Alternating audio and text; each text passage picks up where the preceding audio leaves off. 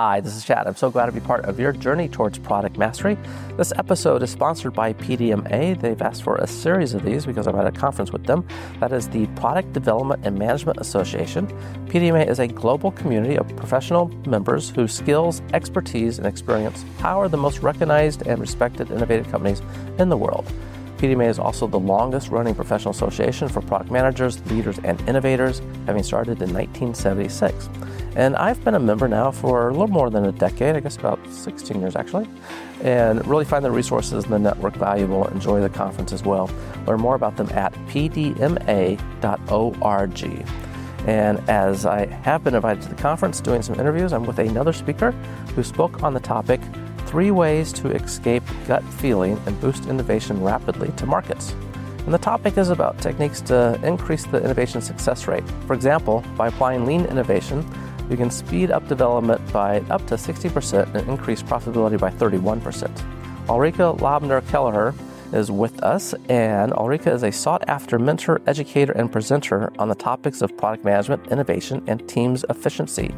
She helps product teams get ahead of their competitors by finding innovations quickly and developing and launching complex hardware and software products on time.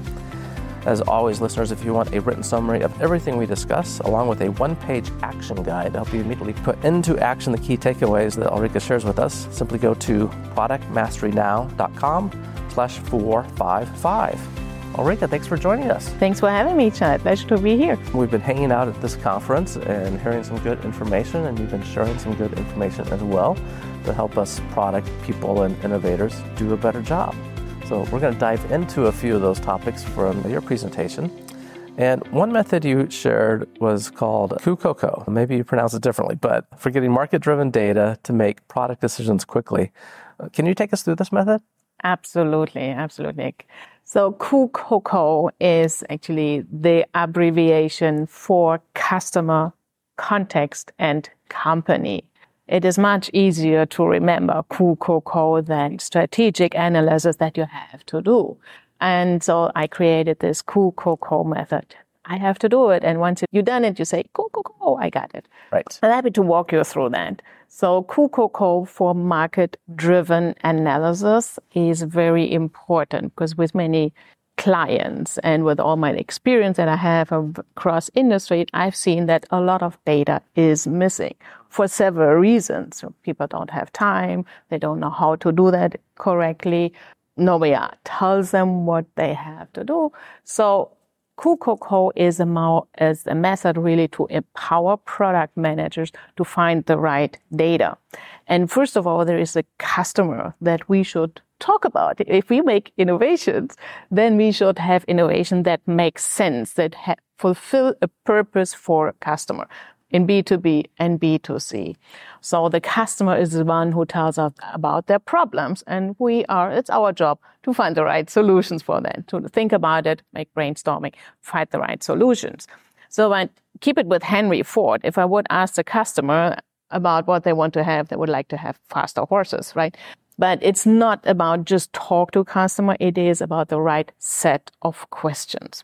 So when I talk to my clients and advise them how they should go with talking to customers, then I really give them a set of questions and as a guidance that they can follow when they talk to their customers. It's a product manager who goes out there, the business development, and with a set of questions, they get the answers really that are used for setting up the product strategy.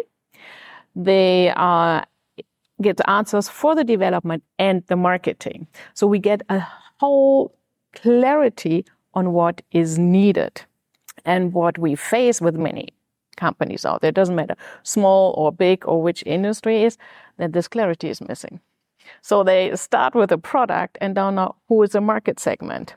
Or they have a smart idea and just start to develop it. And then they are at the end and find out, so what are the USPs?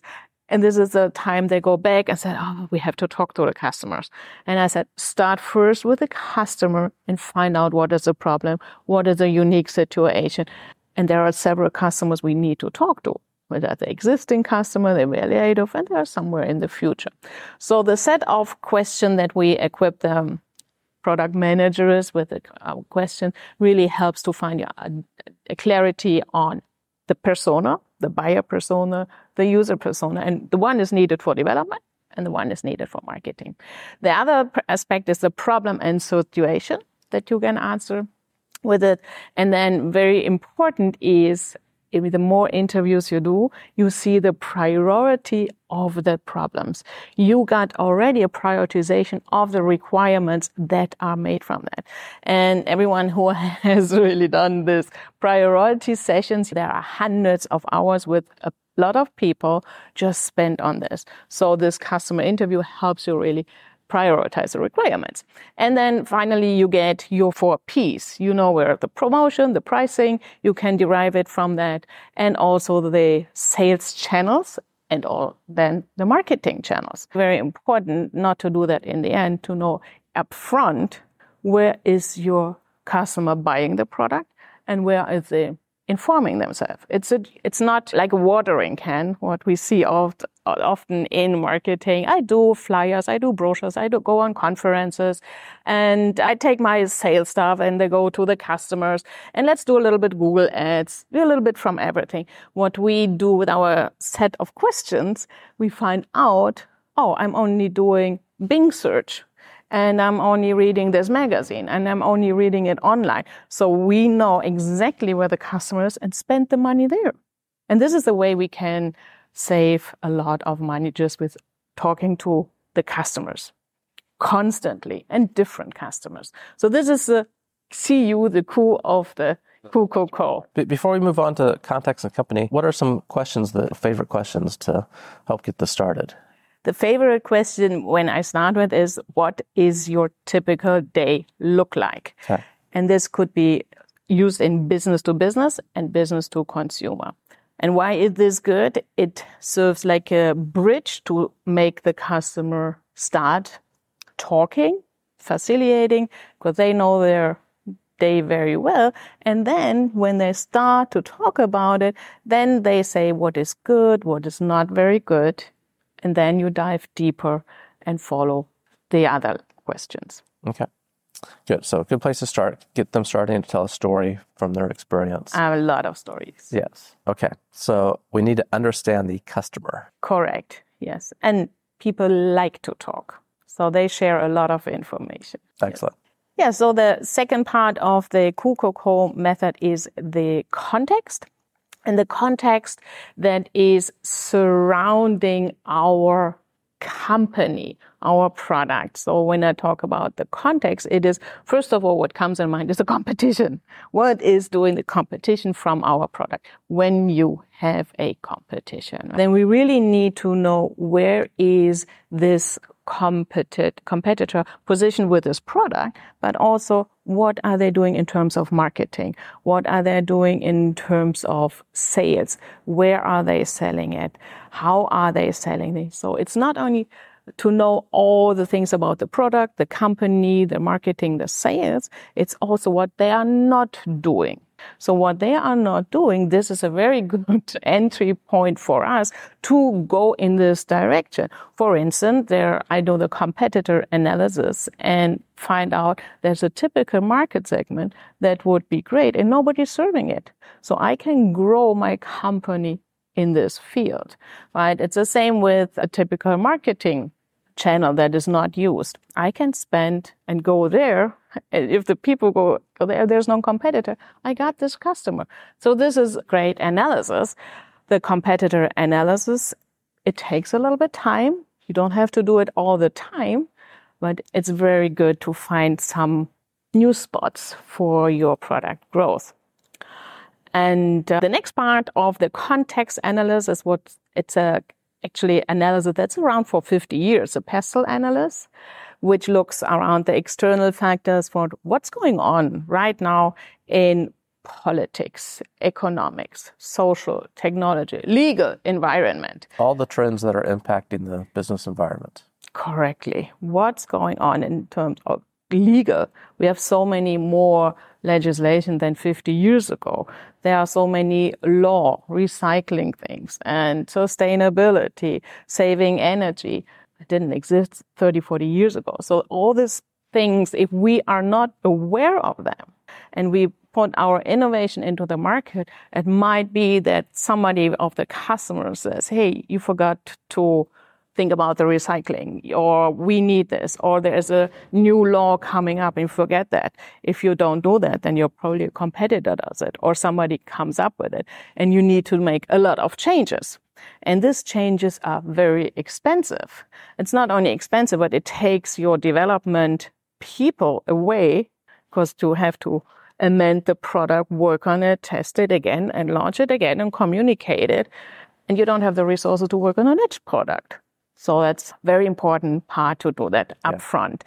And then the third part is less work for the product manager than the first two parts. It is knowing what is your company doing.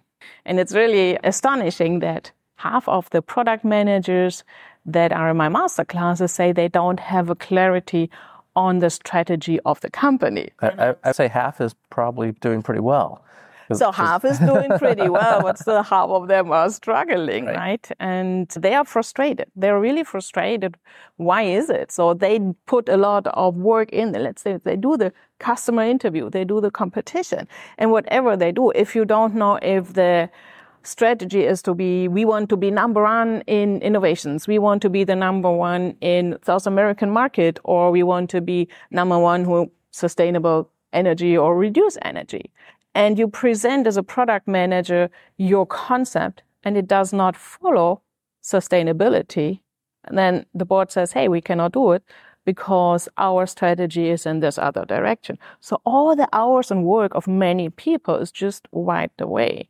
So it's better to know it up front, what is your mission, strategy, and also the competence of the company, and then align the product strategy with it. Right. We need to understand those strategic objectives, because now we have a target for what to work on that's aligned to those strategic objectives. And I've had the same experience. How many product managers don't know what they are from the organization? And sometimes they might go talk to the VP who is supposed to know and says, are you kidding? We talk about it all the time, but the information still isn't necessarily getting down. And there's other times where there's not clear strategic objectives. Yeah. So we need that foundation for sure. Absolutely, absolutely. And also this saves a lot of delays in innovation. If you have to do it again, all the research again, and align it with the company, and you waste a lot of weeks and months in this whole process. Yeah. One of the concepts you brought up in the presentation was, the balance, the out of balance maybe between market data and using that to drive decisions and gut feeling by the senior people in charge. And I think that's one reason why we run into situations where there might not be strong strategic objectives, so that there's room for the gut feelings, right? And occasionally there's the pet project that comes along that the CEO or someone says we have to do that's not really maybe supported by market data that we have at the time. Exactly. So the QCOCO method gives you the data that is requested by what I call the world-class decision makers, right? In my presentation, I had this wonderful example of the client who gave me this brick of the business plan, right? And when I read through that, and it's usually 20, 30 pages, but there are some clients who have 200 pages, which I call it's a feature list usually, right? But so I went through the 60 pages and it sounded wonderful. You had the 60 million potential and you only put 4 million in there. Wow, great. And good ROI. Who wouldn't love that, right? And then, but he was a little bit what I call a bird child, because they had great innovations, but they had also 120 million that they wasted because the product launches was not good, successful, right? They haven't had a good history with new products. So they were a little burnt, and that's why he came to me. And then I checked, again, the customer. I talked to them and made the market research and find out there's a potential for 2 customers with 24,000 K and not 60 million. And I said, totally embarrassed, but happily embarrassed. And because we saved him 4 million. Absolutely. And we saved him a lot of development time and good resources that he has spent on something else, right? So market-driven data is really my key point. And I shared this in the beginning of the presentation that I learned that in my first lesson, first strategic meeting that I had when I was in the sewing industry. And I had a lot of data, and I was researching, and I had all my experience I put in my first innovation and what can we do and great ideas, and spent a lot of weeks to back it up with data.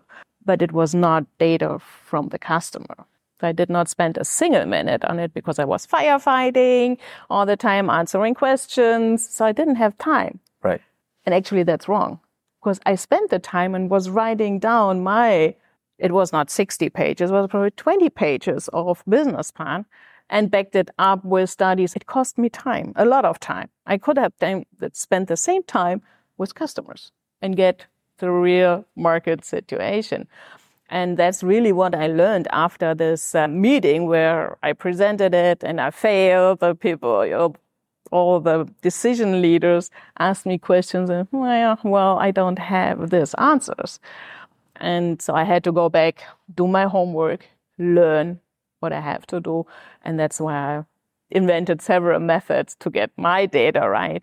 And this is also when I realized if you have the data, you cut all the decisions, the time to make decisions, and we became 50-60% faster. Excellent. That's amazing. Yeah. But market-driven market data insights is absolutely necessary. And that's situations where a lot of product managers find themselves that are listening right now, right? Showing up at work, putting out fires all the time. Many of them know they want to spend more time with the customer, and there just isn't that time, right? A lot of organizations, well, at least I should say a lot. Certainly some organizations I run into that the product managers feel like they're being only driven by sales, right? It's the sales team has made these requests. That's what we're going to respond to, B2B context. And they never have time to uncover their own insights about the customer and the customer's problem. And that's what we're supposed to be doing as the product person, right? Is understanding what the customer's problem is and who the customer is. Correct. And we need to know that in the whole product life cycle. So it is a constant work that we should do. Yep. And there are many reasons why they don't, right? And one is because sales is stronger than product manager. And they say, well, my customer here, another customer here, and then another salesperson says this. So who is the priority? The one with the biggest lobby and standing, but not product management. And then the other one is they don't know how to do it, so they are shy to go out to a customer and say, I'll do everything else where I feel comfortable, answer the question, do feature lists. I've done it before. I'm an engineer. I do that. So this is one. Then the third one is that there is a belief we know what the customer wants. Right. So you don't have to go out. You just stay in here. And nobody's there to explain the benefit if the product manager does it. Right? So there are some reasons why product managers don't go out. One is this firefighting that I think don't have time. And there's a lot of time. As I shared in my presentation, say yes to several things, or the other way, turn it around. It's saying no to many things that really distracts you from your focus work. Could be private interruption, could be a colleague that comes around and asks me, where is it? And doing tasks that are out of your product manager role keeps you away from focusing on what you should do, which is customer interviews. Right. And it's easy to raise the efficiency by 30%.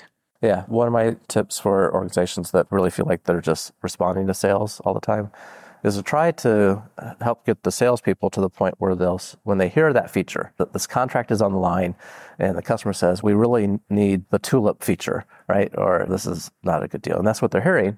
And so they come back and share, we must implement the tulip feature, right, to win this contract. And product management goes off and works on that without interaction with the customer. So my suggestion is let's help get our salespeople to say, as soon as they hear that feature request, say, thank you for sharing that. I'm going to have Sarah follow up with you. Can I get your email address? And she's going to investigate this need for this feature more with you and try to just bridge immediately into Sarah, our product manager in this example, to understand why that's really needed.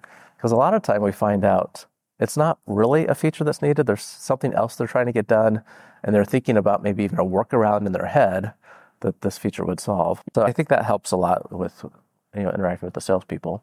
It's a really wonderful way to do it. And this helps two people, sales to focus on sales instead of spending a time too deep into what is not his or her work. And it helps product manager to have the time with this person, dive deeper into the situation. And as you said, it's not always a feature. Yeah, excellent point. Okay, you also talked about lean practices, and lean's fundamentally about reducing waste. And you said a little bit earlier, right, having the right market data helps us to make the right decisions faster. We're cutting out some information. Do you have another example of how this kind of improves innovation success, thinking about and using lean practices? Yes, in lean innovation, you said market-driven is one thing, and elimination is actually the first one for me in lean innovation. And one example that I brought, there are actually 7 principles of elimination of waste. And I can share that with your audience as well, if you wish. And so the example that I brought this morning was about a team. So one of the, I think, really biggest problems in product management and development is the waste of neglect the talents. What do I mean with this, right? Neglect talents has to do with team, with people. And usually the clients that come to me, and there are 80% coming from the high-tech manufacturing, complex products, they lose a lot of money if they don't do it right. So they try to figure out themselves, and they are, they are operating or searching their processes, and they're working on their tools and on the sometimes on the organization, but it is within a team that you need to work on before you go into the processes. And what I mean by this is there are a lot of teams who are struggling with their roles and tasks that they spend a lot of time discussing, and they do a decision, and another person says, no, this decision is not right. It's a ping pong forward and back, and there's a lot of waste of time, a lot of meetings and emails, discussion, frustration, until they get the decision done. So this is really empowering the team by knowing what is their roles and tasks and responsibilities. And then the next part is, if you have this, then we need the best person to do that, not somebody that I have who would like to be promoted, or I like this person and he or she should do it. You really need the best person who is motivated, who is skilled, who would like to do that. And some of my students I see in my classes that come from engineer, go to product management, and really don't want it, but they won't like to have a higher salary or reputation, whatever, but they can't do it. So if you force this person, it's probably never the best role fit. Right? So we try to find the best role fit in the product management organization. And what we know is if you have a person in the right place, then you are 9 times faster. This is amazing. Right? So it's like you have a professional or a beginner, it's 9 times better. And the third one is what I hear or see always is that in product management, we have a lot of software, but actually there are 5 or 8 software that we are using in product management. But a lot of it's Word, Excel, PowerPoint, what we call hammer and chisel. If you go to accounting, they have wonderful tools. If you go to marketing, they have beautiful tools. If you go to development, great tools. And we work like the Neanderthals, right? And so what we try to find is what can we do without huge investment in technology, because sometimes they don't have the budget and want it because standing is not that good. But we find what is the best template, what are the best tools that we can facilitate your work with, speed it up. And the good thing is if we facilitate that in product management and give with these new templates and tools, the information to development, marketing, sales, customer service, in that way that they have compound information, they all can work more efficient. Right. And I've seen that so many times that people say, thank you. I really got, for the first time, all the information I need. I can directly work.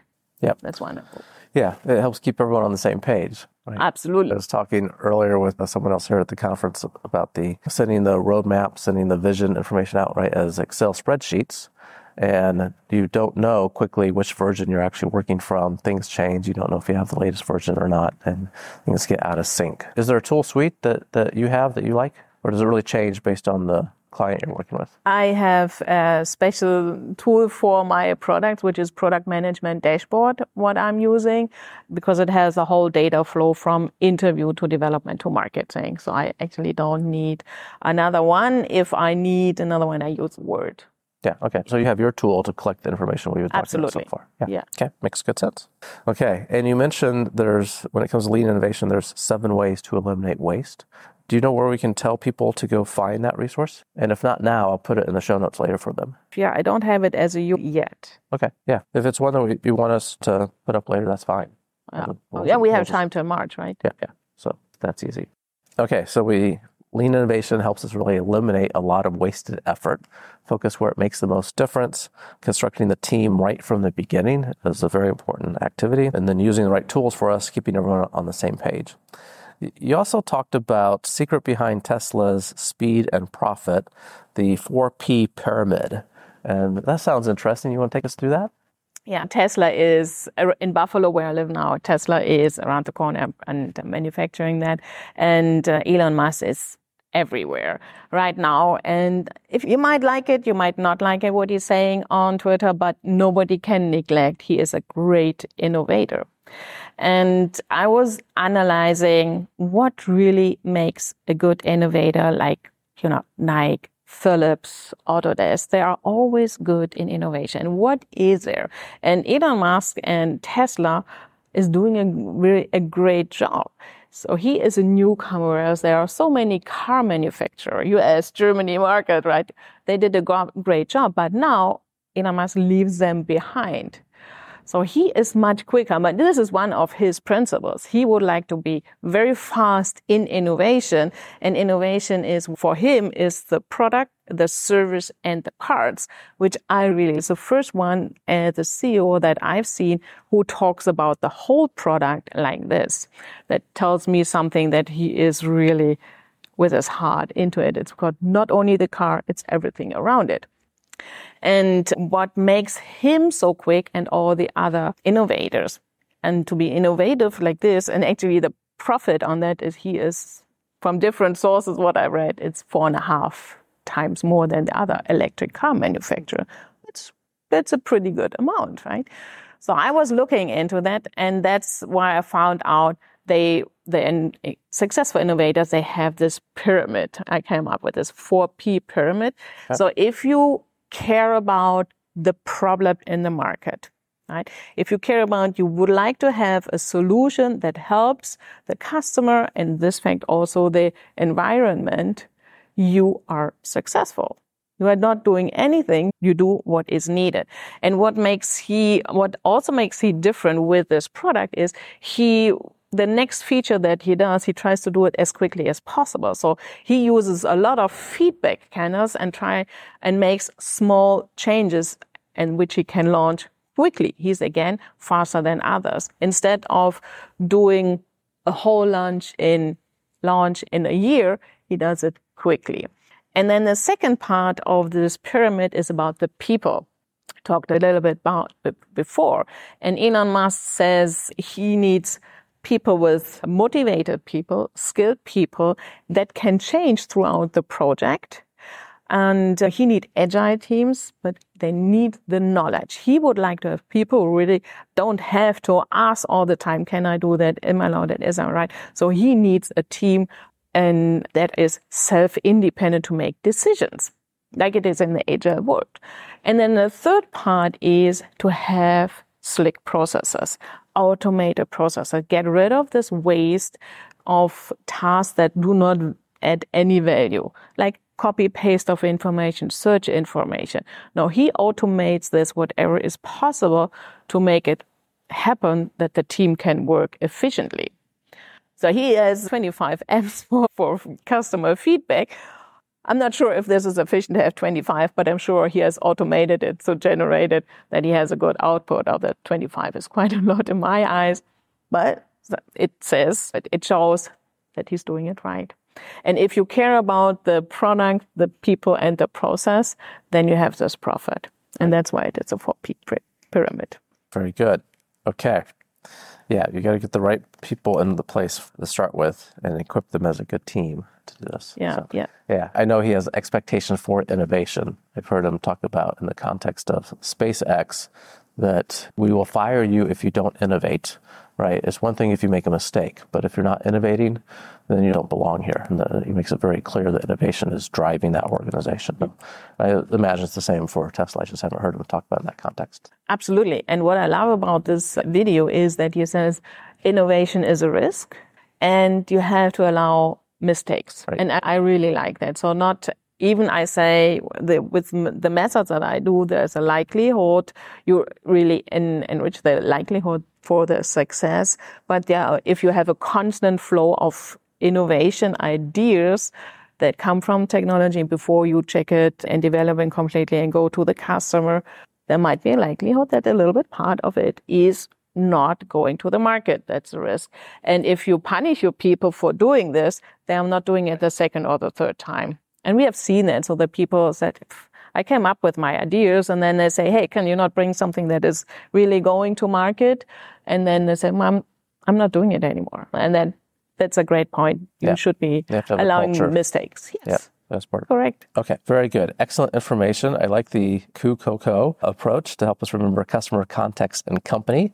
Think about those things that you can include in if you have the right team in place and that the team is working well together. For people that want to find out more about the work that you do and other resources you have available, where's the best place to go? It would be redstringmethods.com. Okay. redstringmethods.com. And then, of course, you can find me on LinkedIn. That's the best place, and also to reach out to me. And the third book is coming soon about the red string methods. So you need to wait until 2023 in third, fourth quarter. Okay, but it's coming. That's excellent. Good. And I'll make sure those links are in the show notes to make it easier for listeners to find them as well. So thank you so much for spending time with us. Thank you very much, Chad. It was a wonderful time with you and great question. Thank you very much. My pleasure. It was good information. And listeners, as a reminder, if you want a written summary of the discussion that we talked about, including that one-page action guide of key takeaways, simply go to productmasterynow.com/425. Everyone, keep innovating. Thank you for listening to Product Mastery Now, where product leaders and managers gain product mastery through practical knowledge, influence, and confidence. By listening, you are becoming a product master, creating products customers love. Find additional resources at productmasterynow.com. Keep innovating.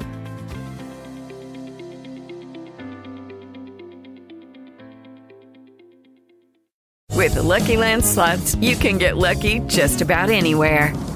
This is your captain speaking. We've got clear runway and the weather's fine, but we're just going to circle up here a while and get lucky. No, nothing like that. It's just these cash prizes add up quick. So I suggest you sit back, keep your tray table upright, and start getting lucky. Play for free at LuckyLandSlots.com. Are you feeling lucky? No purchase necessary. Void where prohibited by law. 18+ terms and conditions apply. See website for details.